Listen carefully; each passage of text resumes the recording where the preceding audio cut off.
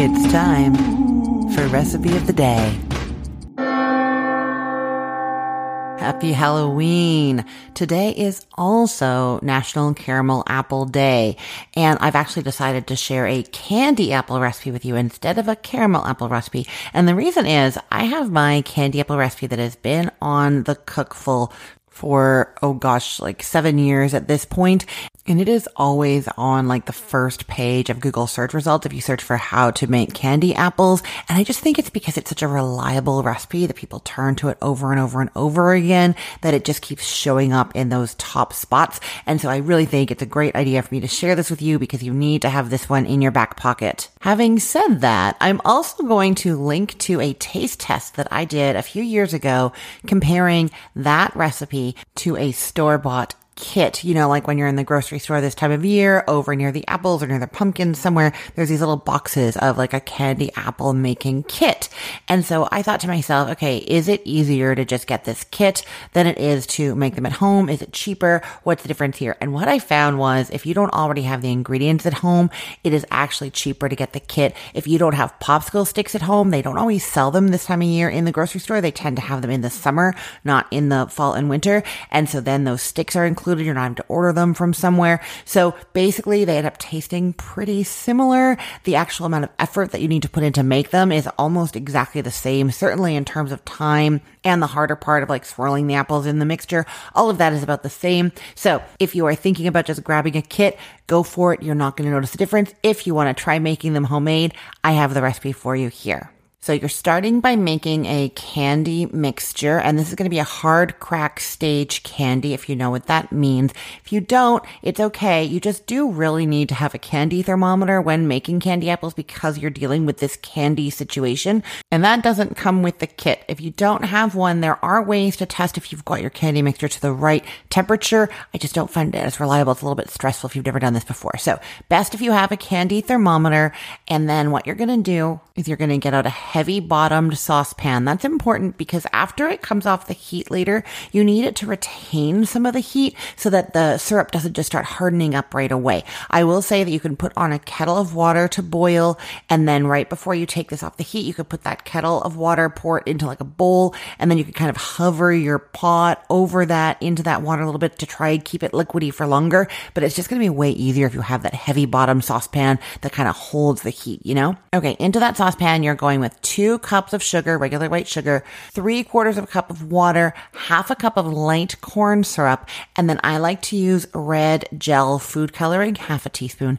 And then you can add some cinnamon extract if you want to. I don't really like it in there. I really like that just classic candy flavor. But if you've had it with cinnamon extract before you want that, you can do it there. Next, you're setting up that candy thermometer on the rim of the pot. It kind of has a clip that fits there. And then the end of it should be in the mixture that you're making. It should not be touching any metal. And that's how it's going to measure the temperature of the syrup and not of the pot. Then you put your saucepan over high heat and you bring it to a boil. You're not stirring or doing anything. Just bring it up to a boil and then you're just going to let it bubble. It just stays on high, bubbling until it gets between 300 to 310 degrees Fahrenheit on your thermometer. That is the hard crack stage. For it to come up to a boil and get to that temperature is going to be around 20 minutes. If you don't have the candy thermometer and you're trying this, you can test if it's reached that nice crunchy hard stage by getting a little bit of the syrup and drizzling it into cold water. It should form a hard ball in there. Then you know it's done. Just be careful. That's very, very hot syrup, okay? Have your little glass of cold water really close to the pot. You're not running around the kitchen with it or anything like that.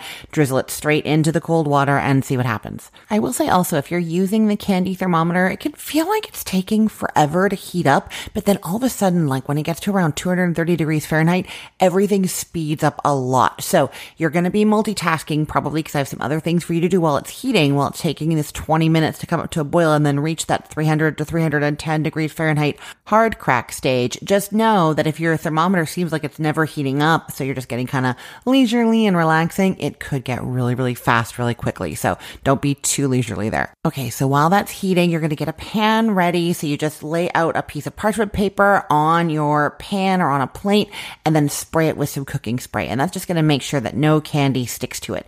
Then you're going to wash and dry your apples. Dry them well. You don't want any water on them at all.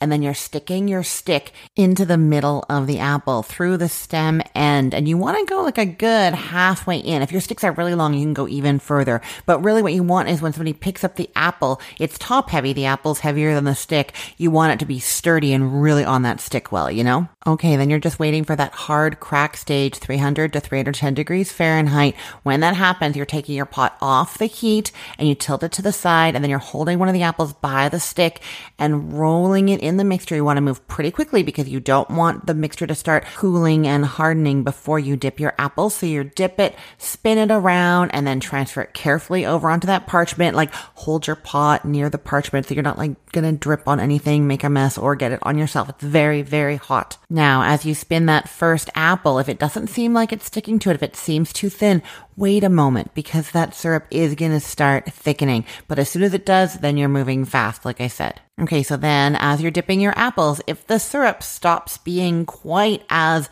luscious, it's not sticking to the apples, it's getting a little bit harder, then you can try dipping that pot into that hot water that you had on standby. Just kind of hold it in there while you're rolling the last few so that it's still possible for you to work with it. You're transferring those to the parchment sheet, stick side up, base of the apple down, and then the candy's going to harden. It's going to take about 10 minutes. It's really quick. And then you really want to eat those apples on the first day. I've seen instructions online for storing them, but mine have never been great after the first day. But trust me on this, it's actually a really easy process. It's pretty quick and simple. So making a batch when you want them is actually not that difficult to do, and it is what I recommend for the best results. Okay, I'll put the link to this recipe in the show notes, or you can head to cookthestory.com/ROTD and get it there, or join our Facebook group, cookthestory.com/Facebook ROTD. That gets you to the group, and then I post the link to the recipe, a picture, and a tip with it every single day. I'm Christine Pittman from Cook the Story. Happy Halloween. Yeah.